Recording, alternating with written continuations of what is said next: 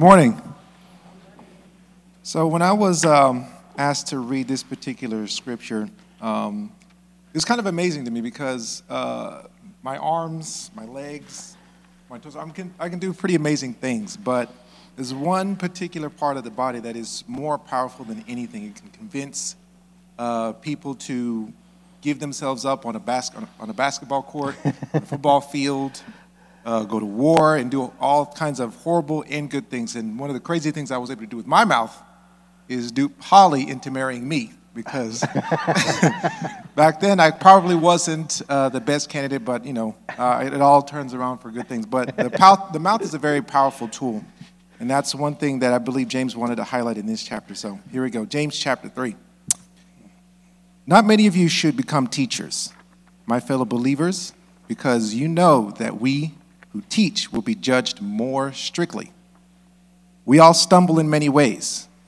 Anyone who is never at fault in what they say is perfect, able to keep their whole body in check. When we put bites into the mouths of horses to make them obey us, we can turn the whole animal. Or take ships as an example. Although they are so large and are driven by strong winds, they are steered by a very small rudder wherever the plot wants to go. Likewise, the tongue is a small part of the body, but it makes great boasts. Consider what a great forest is set on fire by a small spark.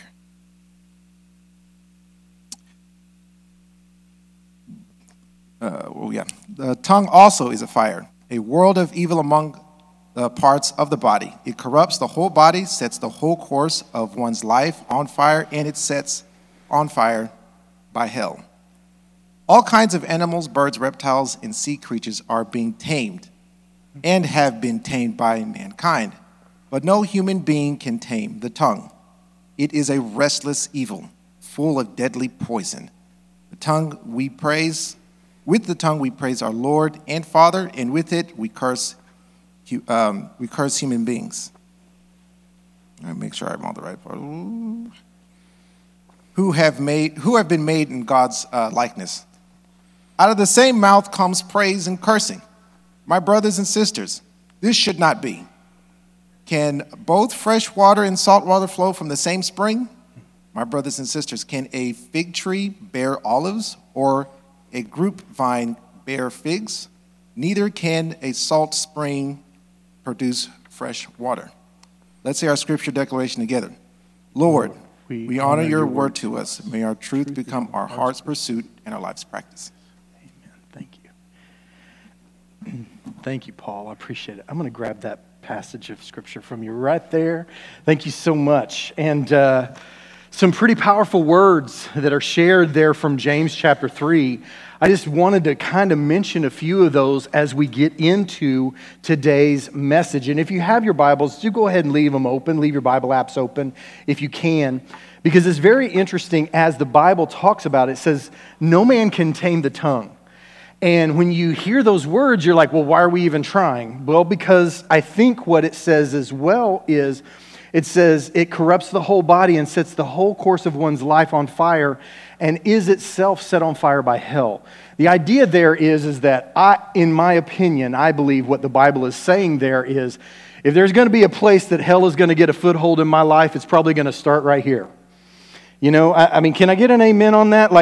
It just happens that way. It's not that I want it to, but that is what happens because my mouth, which speaks and keeps speaking and all of those things, even if you're not a person who says a lot, sometimes it's very hard to make sure that what you say builds up rather than tears down, that is positive and doing something good rather than doing something evil. And I would venture to say that if you are here today and you're a human being, you have had at least one time in your life where somebody said something that was so hurtful and so harmful to you that it was very, very difficult for you to shake. I don't know if it's like you and me together in the same boat, but I will say, I remember a time where I was in 8th grade and a football coach said something to me about me in front of people, and it was one of the most humiliating things that ever happened in my life. Now, I love football. I actually used to play football all throughout high school. I loved playing football, and I loved doing those things. I was not ever demanded to go to any kind of school after my high school. Like, they didn't want to, send me, or no college was saying, Randy, please bring your 5'8" self, and bring all that talent. No, it wasn't like that. But I was a decent player. And yet my coach dressed me down so hard in front of everybody when I was in 8th grade. And I don't know about you guys, but man, 8th grade was not kind to me. Can I get a name? Is there anybody else? Like, middle school was a rough time. Like, it was tough on me. And so in a moment of weakness, when I needed somebody to build me up, one of my coaches tore me down, and he did it in front of everybody. It was really brutal. Tough spot. And I think to myself, well, I of all people probably should learn to build other people up with my words, but I don't always do that. There's still a little bit of hell in my mouth, if that makes sense, what the Bible is saying here. I'm not trying to be edgy or anything. Set on course by the fire of hell, because there's still that piece of my life and in my mouth that's not quite totally given over to the Lord. And so as we talk today about communicating and reaching those you love the most, we're going to talk about how we do that and how we reach those that we love the most. But we'll also look at this passage, because honestly, James chapter 3 is a warning, like pretty much from start to finish. This entire chapter section, this 12, 13, 14 verses, is all just one big warning, and it's speaking very specifically to Christian people. Did you hear how many times at the end, as Paul was reading, it said, brothers and sisters, this should not be. Brothers and sisters, how can one spring produce fresh and salt water? Well, brothers and sisters means that he's speaking directly to who? Christians. So that means that just because you have given your heart and life to the Lord does not mean that God has every part of you. And it's very possible that God has a lot of your body, but maybe not all the way the control of your mouth. And so as we talk about these things, I want to encourage you that, hey, these are warnings for us, and they're there for a reason. And I always talk about this, I'll mention this quite a bit. God never puts a warning in there if there's not peril. You know what I'm saying? Like ultimately, God doesn't say, hey, be careful that when you win $1 million, why? Because most of us are never going to win $1 million. But when he says to us, be careful when your tongue gets away from the control that you have over it. Why? Because every single one of us have been there and done that. And even when we've been in control, we've had to make sure that we are diligent to keep that control. Are you guys with me so far? Okay, so this is all of us. This is a common thing. This is where all of us live. So let's talk a little bit about the ideas that we've been sharing over the last couple of weeks, as well as what we want to talk about today. And we'll be sharing from James chapter 3. Let's go to our slide here. And this is Crucial Conversations. There's a book that I encourage you, if you're interested or if you're wanting something from business, this is a great business book. And it's really a business book more so than a spiritual book, but it is very edifying and very powerful and can really change some things. But A Crucial Conversation, which they wrote the title after, is defined as one that has opinions that vary, it has stakes that are high, and it is one where emotions run strong. Now, most of those things that are listed in that list apply not only to things going on at work, but they also apply to things going on at home. Because as lovely and awesome as Shelley is, she's wrong sometimes because our opinions have a tendency to vary. And I tell her, hey, you can have that opinion as long as you're fine with being wrong. Y'all are like, oh, he's getting it. Okay. Do you guys get what I'm saying? Shelley, thank God you're laughing, Shelley. Yes, this is good. We have different opinions. Doesn't mean she's wrong, doesn't mean I'm right, or vice versa. It means that we are people and we're going to have opinions that vary. And if you have kids, you have opinions that vary. Can I get an amen on that? Yes. You know why? Because they're kids. They're gone, so we can talk about them. I'm not supposed to be talking about them, am I? This is how it all folds back on each other. This is the truth. The truth is it's hard to be on the same page all the time. And stakes are high whenever opinions vary because, hey, I want to go this way, you want to go that way. And there's no clear-cut right answer. And then emotions start to run strong. And this is why it's hard to stay on the same page. Not because one is clearly wrong and the other is clearly right or vice versa, but this is what it is when we're dealing with human beings. Let's go to our next slide. Very quickly, with the tongue we praise our Lord and Father, and with it we curse human beings who have been made in God's likeness. Out of the same mouth come praise and cursings. My brothers and sisters, this should not be. Can both fresh water and salt water flow from the same spring? Again, it says what?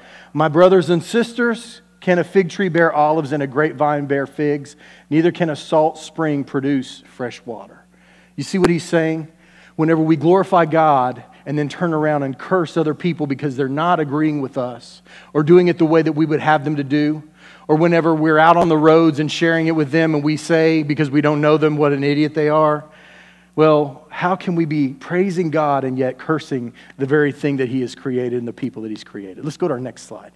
As we look here, this is our something to learn. James, which was written by the brother of Jesus to first century believers, talks about the ways that our theology, what we believe about God, influence our practical living, how we daily live out what we believe about God. He speaks about how our tongue both reveals where we are now and where we are headed in our lives. I want to talk about that in just a second as we reread some of James in just a moment. But this is important because back then, it was all brand new. People who came to know Jesus did not know what it looked like when somebody lived out their Christian theology. They knew that Jesus was the Son of God, but what did that mean? And so James, just like Paul last week as we shared from Ephesians, he said, this is what it means in the theological, and this is what it looks like in the practical. When you read this passage of Scripture from James, it's really practical. It's telling you what to do and what not to do. It's what to watch out for. And whenever you see that thing, you know that you're not doing the things that God would have you to do. And so he says in that passage we read just a moment ago, anytime we see ourselves praising God in one breath and turning around and cursing other people in the other breath, we know that that is not how it is supposed to be. You guys with me? Okay, so as we keep moving here, let's go to our next slide. We put bits into the mouths of horses to make them obey us, and we can turn the whole animal. Do any of you guys have any experience ever riding a horse in your past? Can I see your hands? Any of y'all ever ridden a horse before? Believe it or not, I used to own one. Yeah, it was a long time ago. It was when I was a teenager. And do you know, it was an interesting thing. They have different kinds of bits. Did you guys know that? A bit is something that you literally put into the mouth of a horse and it kind of slides into their mouth, and they have a curve in the bit. Like, so it comes this way and then it goes up, or it's very flat. The flatter it is, the less it digs into the roof of their mouth. Did you guys know that? Okay, so when you have a horse that is very compliant, you don't need a high curb bit. But if you have a horse that is not compliant, you need a high curb bit, because whenever you give it a little tug, a horse that's hard-headed and not cooperative doesn't care. You need something stronger. Now, I didn't plan on doing this, but I'm going to do this real quick. I don't know if you guys can see this or not, but that scar right there is from a horse that threw me into a barbed wire fence.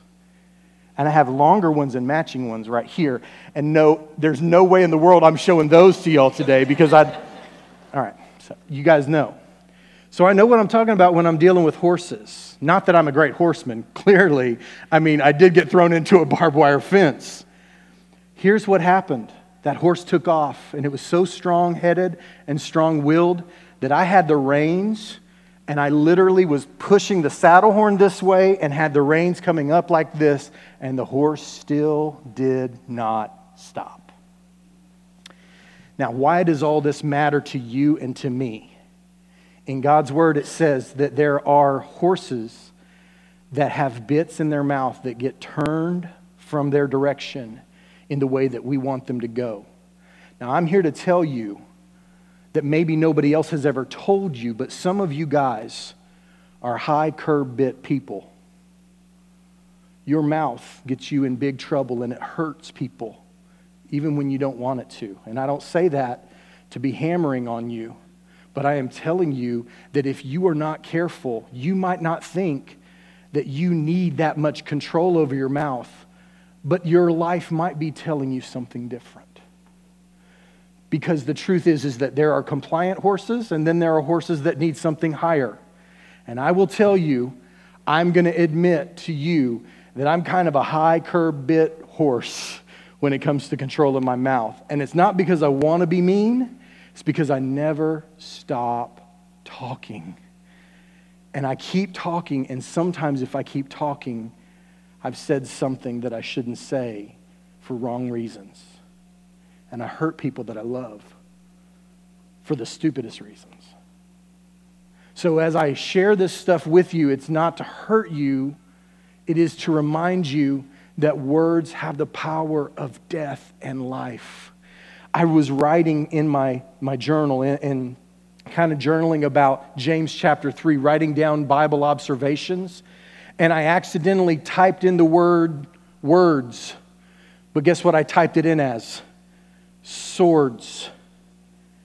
It was an accident, and then I stopped, and I laughed, and I typed in, I accidentally just now typed in, trying to say the word words, but instead it came out as swords. Do y'all see how close those two are? And when Jesus is telling us, that we also need to commit ourselves to Him, top to bottom, mind, body, soul, spirit, that includes our mouths. It includes all of these things. Consider what a great forest fire is set by a small spark. So let's keep moving here. I don't want to spend too much time, but our communication sets our life on a course. It sets the life of others on a course as well. Can I just say something real quick? I mentioned earlier that problem that I had during my football days. That thing that hurt me so bad made me a better man. I became a lot more concerned about the things that I shared and the things that I said. I'm still not anywhere close to winning that battle. But sometimes we need to be reminded that the hurt that we can cause with our words is very, very, very powerful. And it is something that we really need to be careful about all the time. If you've ever been hurt by words, let it be not the thing that cripples you, but the thing that reminds you that you have the power of death and life in your mouth, as Proverbs says, and how important it is. We have already been here and already seen, but consider what a great forest is set on fire by a small spark. And can I say something? On the positive side, I've talked tons about the negative. Some of you need to be speaking into your kids as they grow from little to big, as they grow from big to teen, as they grow from teen to adult. They want to know what their life can be and can become. They want to know that you see something in them.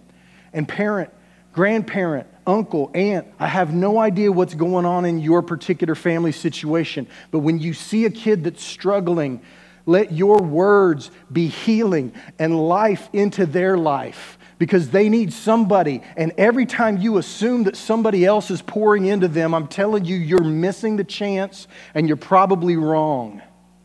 You're probably wrong. For most of us, we assume they're getting it and they already know. But whenever we're on the receiving end or the lack of receiving end, we never have said to somebody, please don't compliment me. I've gotten enough of that. Please don't say anything kind or nice. No, I've had too much already. Nobody has ever said that, right? So pour into your kids, whether they're your nephews or nieces or your cousins or your grandchildren or whoever it might be.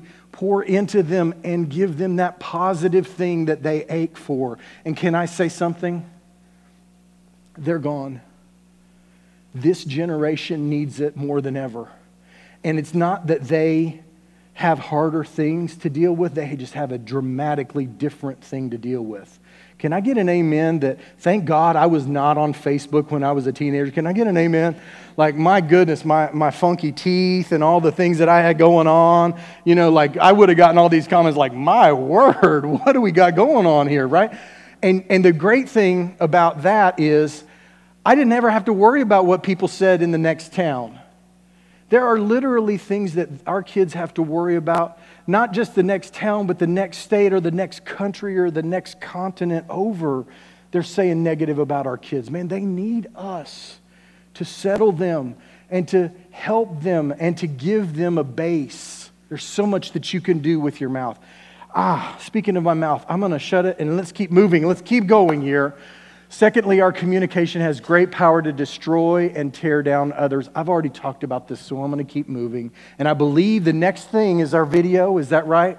Okay, so this will make you smile. I've been hitting you pretty hard. Maybe this will make you smile. This is called Love Words, and I think you'll get a kick out of it. Let's check it out.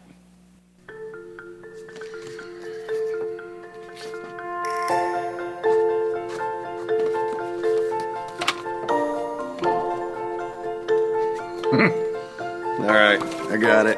She's gonna love it. Let's go. Whoa, how'd you find a card so fast?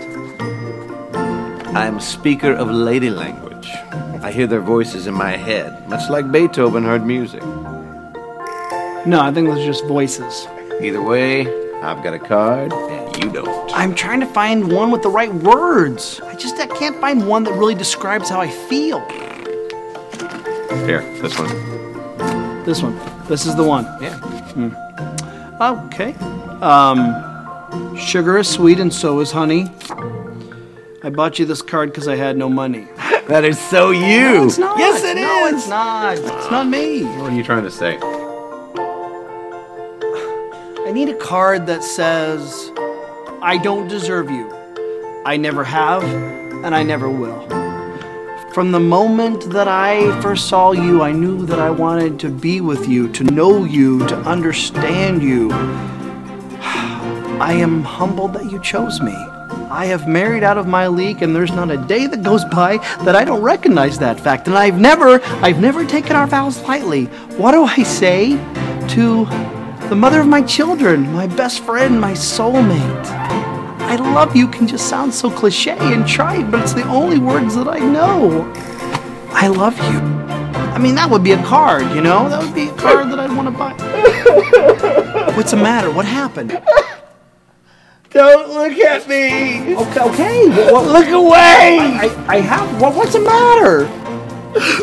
It's like I'm a swimming pool, and your words are like cannonballs landing. Pull yourself together, man. Attention, everybody. We are in the presence of a true wordsmith. No, we're not. Allow his words to be the wings on which your cards fly. No. I want what he's having. Okay, we need to go. We need to go right now. I've got an idea. We'll get those cards that are blank on the inside, and we'll write your words on them, and then we'll give them to our ladies. But we have to write in calligraphy. I'm just going to take your card. Wait. What was that part about the true soulmates? I need a pen. I gotta write this down. That stuff is gold. That'll give me a whole Sunday of football.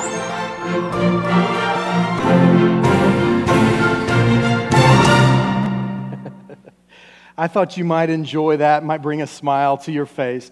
So real quickly, let's talk a little bit about kind of the words that we have, the words that we can share, and where we can go.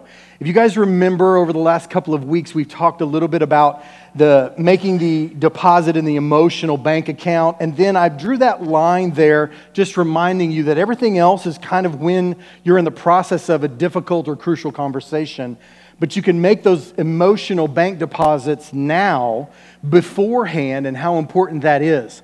Now, I'm going to talk in just a few moments about number 2, but this is where we've been. 3, 4, 5, and 6 is where we were these last couple of weeks. We talked about starting with heart. Never stop reminding yourself what you really, really want. And this is very important because, for example, whenever you're in an argument, it's incredibly easy to shift from trying to maybe get on the same page and really reach that person to maybe winning the argument, and it's very subtle, and then suddenly you find yourself in that spot. It's resisting that fight, flight, or freeze impulse where you just kind of get up and leave, or you start yelling or screaming or name calling, or when you just shut down and you freeze where you're not including anything in the conversation at all. And then that's rejecting the fool's belief, whether, that means, hey, it's either this or that, and there's no other option. I have to speak up and kill them and crush them, or I have to keep silent. Well, that's not true. That's the fool's belief. It's not either or. You can do something well and have a crucial conversation well. It's just difficult. And then we talked last week about reestablishing safety with that person and that safety first idea. We talked about how important it was for us to convey to them how much we respected them. And that word for safety is giving them back respect and bringing them back into the conversation. They will remain at distance unless you make them feel safe enough to come in and share those things in their heart. So let's go to our next slide and let's talk about this. When you need to reconnect with other people and you're not sure about it, those things that you are communicating and you notice a fight, flight, or freeze impulse kick in for that person that you're speaking to, that is a sign that they do not feel safe and cannot bring something into the conversation. And in the book, Crucial Conversations, they ask the question, do they resort to silence or violence? You guys understand the idea of silence and violence? Like silence, we know. Violence is coming back hard at you and screaming, yelling, name-calling, all those different things. That is the way to stop and spot a need for a reconnection. Let's go to our next slide. If you guys remember, last week we shared a video, and in that video, there was a back and forth, and it was a tough thing to watch. And then the woman got up and walked away, and as she was walking away, she threw a couple of lines back. They were not hurtful or harmful, but they showed that she had been hurt and harmed, and she was the flight thing was happening. She was leaving and not a part of the conversation anymore. So let's go to our next slide. Here is the big idea. Controlling your tongue begins with controlling your mind beforehand. And I want to talk a little bit about that in relation to James chapter 3, as well as some things that we're going to be sharing. So controlling your tongue begins with controlling your mind beforehand. So if you guys will hang with me, this and this that seems a little disconnected are going to make a lot of sense in just a moment if you'll give it to me. Okay, let's go to our next slide. We've got to change the stories that we tell ourselves whenever we are in a fight, flight, freeze, in a difficult, crucial conversation. And this is important. You guys see that little line there? There's number 1 and number 2. That means that these things can both be done before the argument erupts. Are you guys with me so far? Y'all with me? So in other words, if we can begin to make emotional bank deposits, then also begin to change the narrative that we have in our heads about those people, whether it's people we work with, our kids, people that we love, our extended family, people that we meet on the streets, people that we live on the street with, we begin to change the stories that we tell ourselves about them, then we can have a lot more patience when we are dealing with them. You guys understand what I'm saying? Okay, so let's keep moving here, how we communicate well. And there are stories that we tell ourselves, and this is life-changing stuff. If you guys will listen close, I'm not kidding. You guys know I don't say this all the time, but this is life-changing stuff. There is a story that we tell ourselves. We don't think about it in this way, but we tell ourselves that we are the victim. In other words, our intentions or motives are pure, so it can't ever be our fault. How many of you guys know that that is not true? There are a lot of us that have great motives and great intentions, but we still do things wrong. Now, I'm going to be real honest. When Shelly and I have had an argument, we did one time, a long, long time ago, just once, right? She told me, she said, well, this is what you did. I said, I didn't intend to do that, so I'm in the right. That's not right. Y'all know that's not right. Shelley, I guess I'm just admitting here, right here and now, just because my intentions were pure does not mean that I was in the right. And somehow I told myself in my mind that I was the victim and that I was the one who should be offended, when the truth is what I had done was offend. Do you guys hear what I'm saying? Is this too much truth for y'all? I mean, it's hard. I don't want y'all to be uncomfortable. Shelley, we love each other, right? We talk about this stuff all the time, and we have come into this with an agreement that I'm going to be as honest with you guys as I can about our relationship, because your relationship is a lot like ours. That's it. So she's not awkward. She's not like, oh, I'm not awkward. I mean, any more than normal, right? You know what I'm saying? But here's the thing. We can tell ourselves we're the victim because of our intentions and motives being pure, but that doesn't make it okay. Here's the next thing that we sometimes tell ourselves, that they are the villain. We tell ourselves we're the victim, and we tell others are the villain. I get along great with all the people at work, but they're all horrible people. You guys hear what I'm saying? It's easy for us to get in this mindset where we're the victim and they're the villain. Whether that's bosses, whether that's coworkers, whether that's subordinates, or whatever it might be in your job, if you're not careful, you can tell yourself in your mind that they are the villain, you are the victim. Now, hold on just a second and stop for just a moment. If you're always the victim and they're always the villain, your life will never, ever change. You hear? Why? Because this story makes us feel good. It makes us feel right. We're the victim, they're the villain, nothing will ever change.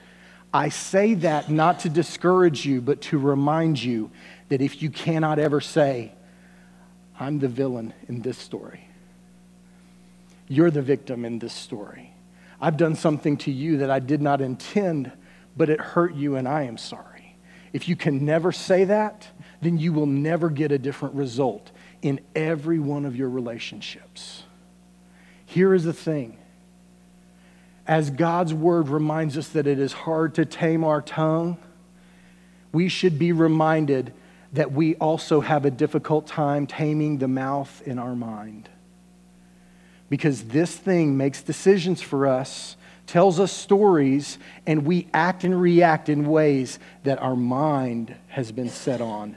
And then we wonder why we keep getting the same results over and over in every different circumstance. It's very hard. So we can't say that we're the victim or they're the villain every time without it hurting us. Let's go to our next slide. Have you guys ever thought about this? I'm moving a little quicker here. Action equals reaction. That means somebody slapped me in the face, it's on, right?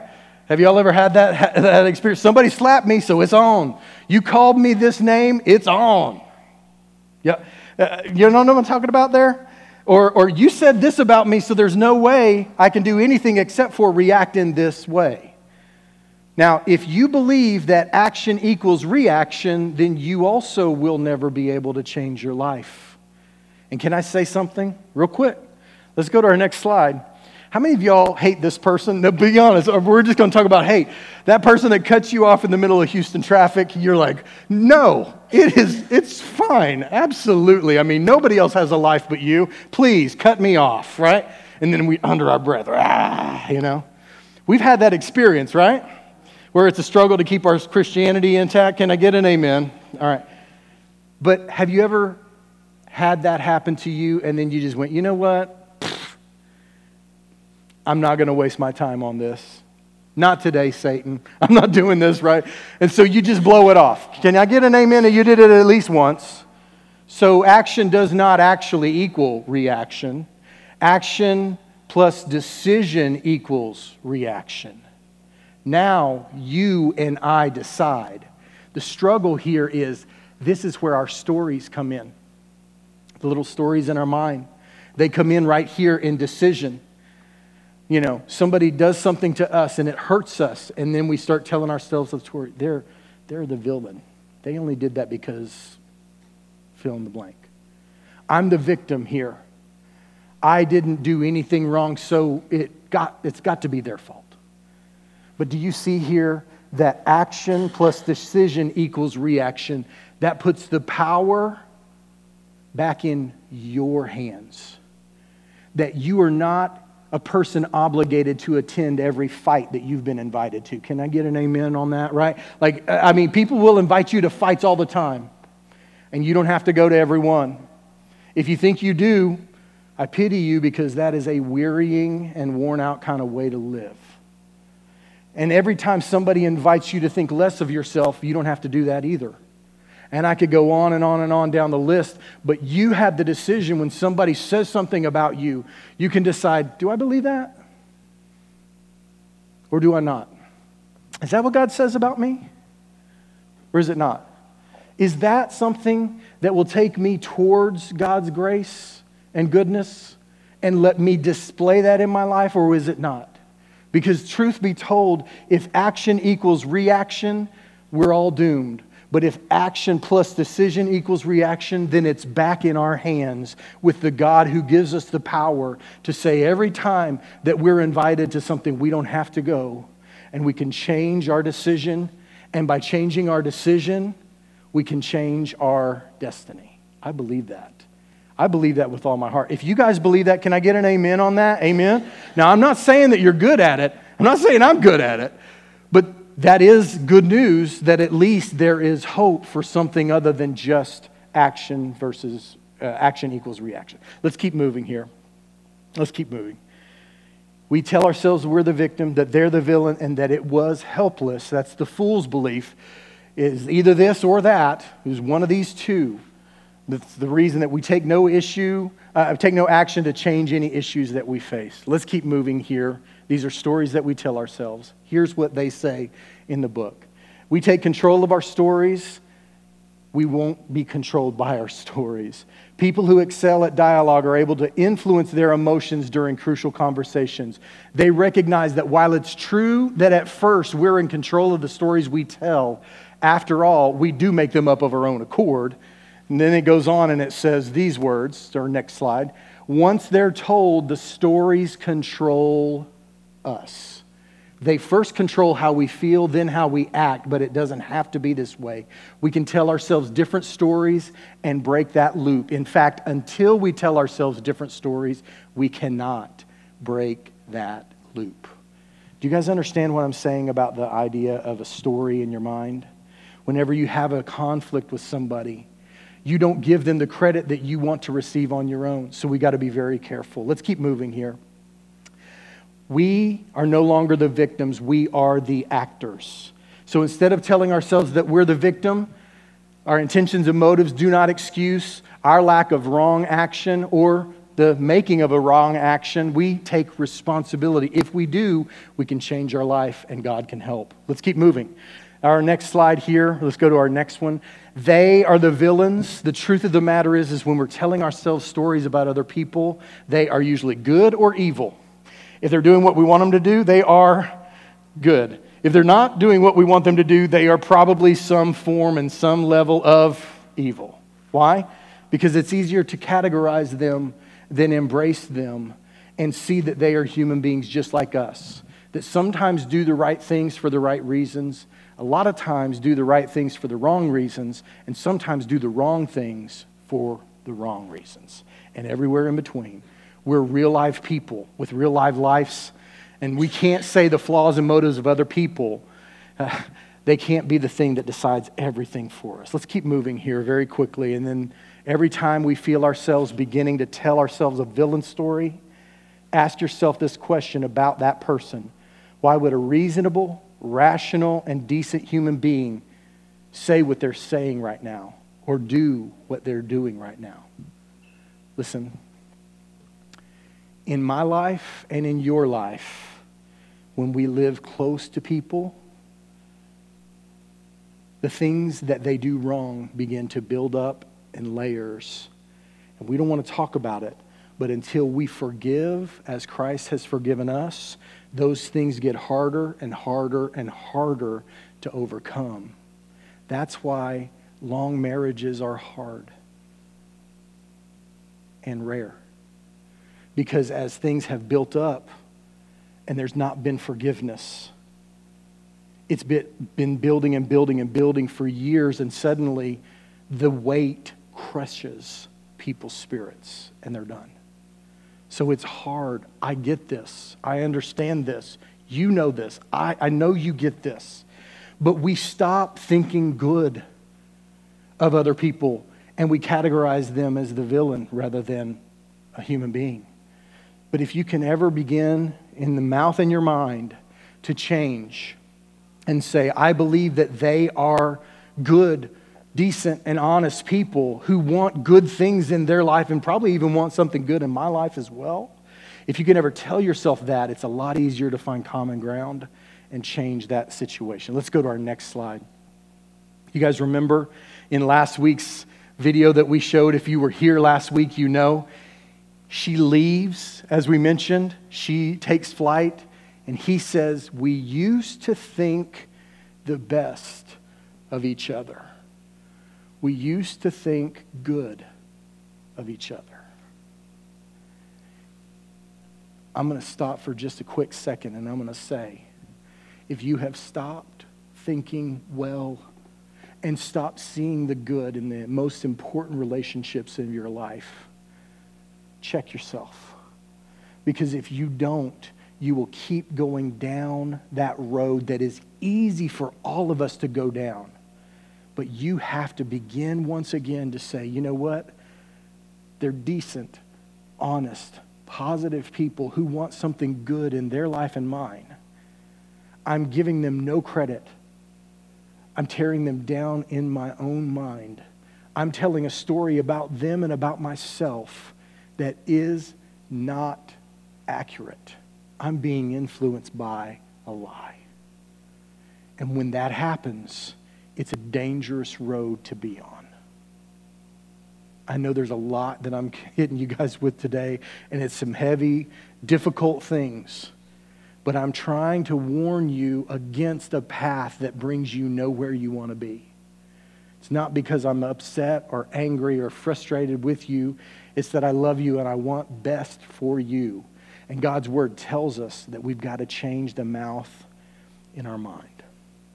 We begin to change our story. And our kid, instead of being a screw up and a doesn't care and a kid who can't do anything right, we begin to say, well, maybe they're struggling to find their footing, but I see that my kid is smarter than me. All three of my kids are smarter than me. I hate that, but it is true. Edit that part out of the YouTube video. I don't want them to know, right? So all three of my kids are smarter than me. Like, do I give them that credit or do I treat them like fools? You see what I'm saying? So we've got to tell ourselves the right story, and we've got to think the best of them, even when they're struggling in one or two areas. Let's keep moving here. Okay. Yeah, I already talked about this, the mouth and my mind, how to change your inner dialogue.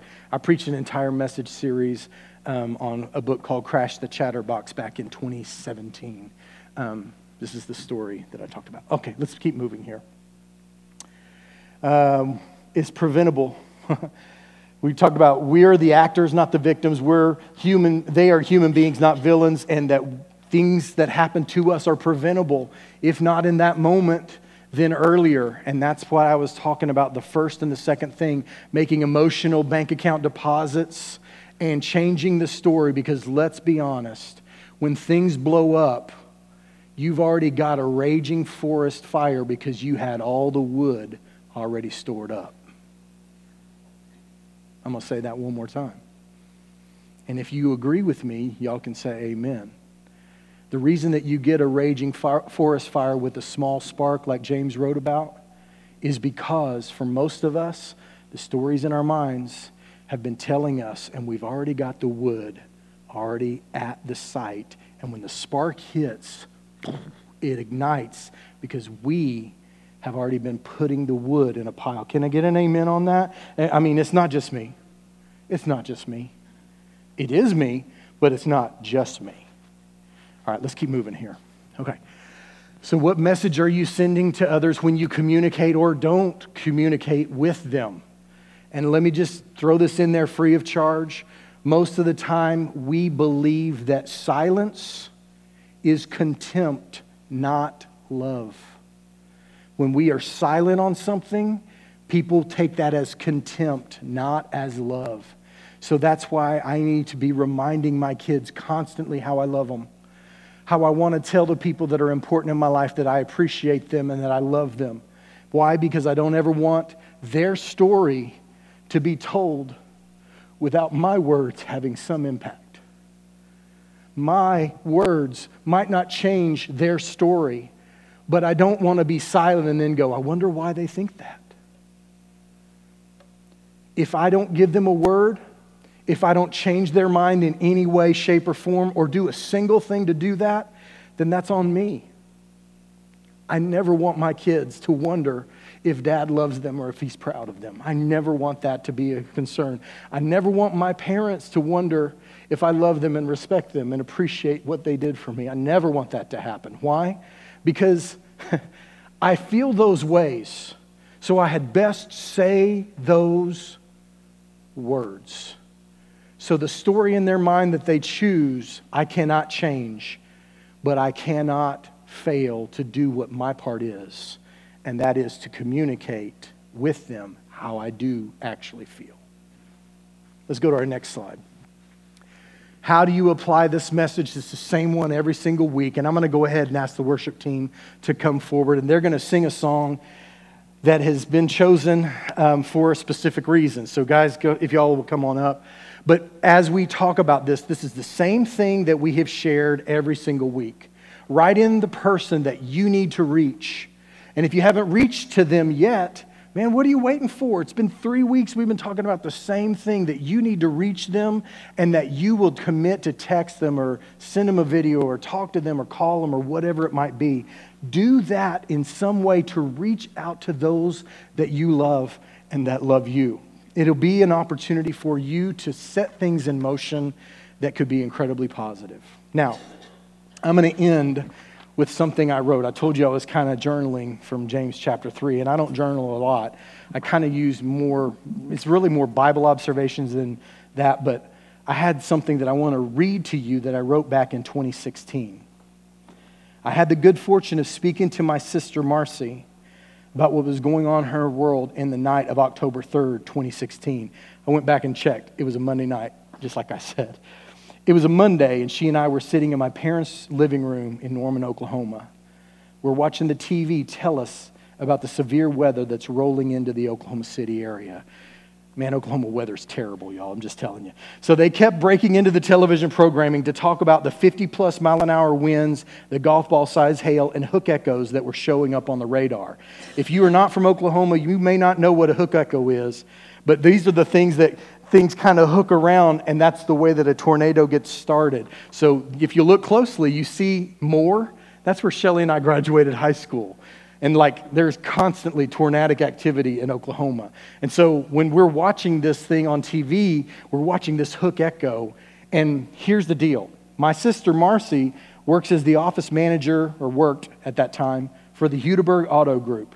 She's the one who pays the bills, transfers the titles, watches the budgets, does all the things that have to be done for the office portion of new and used cars in the Hudeberg Auto Group, wherever they are. They have 3 dealerships, each one selling 2 lines of cars.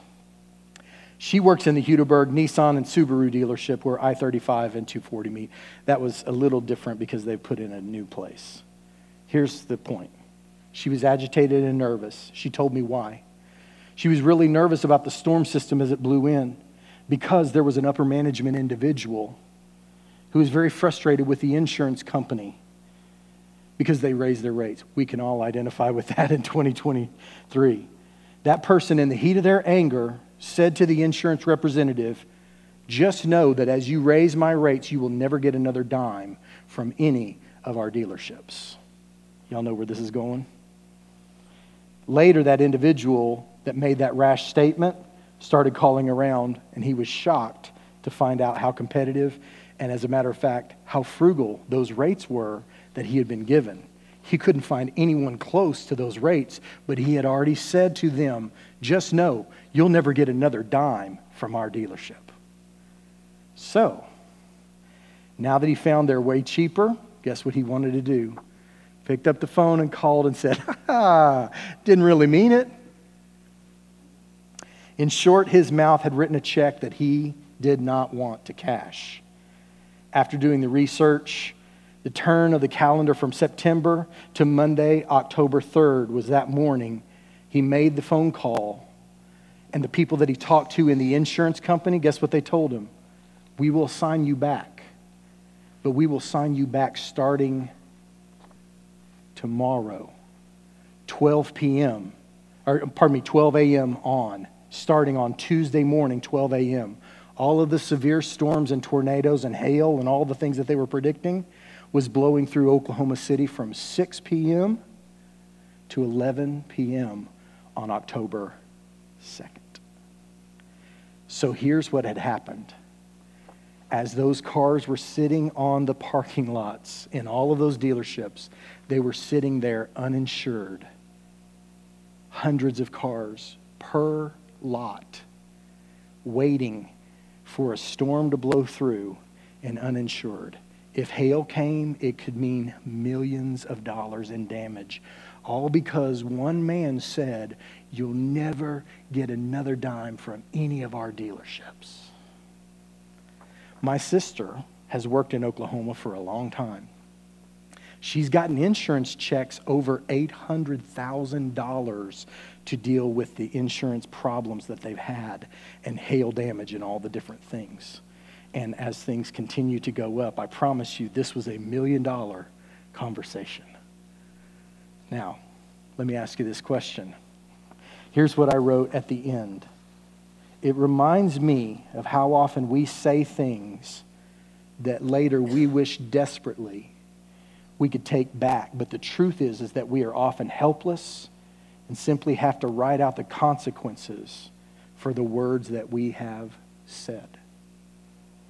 The wisest thing that we can choose to do is to learn little by little, bit by bit, piece by piece, to control our mouths before we allow our mouths to control our lives. Now, we're going to sing a song called Graves into Gardens.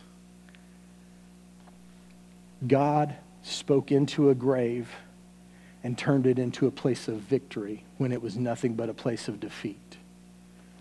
I am not ending this message without you hearing the truth that God can restore things that your mouth has undone.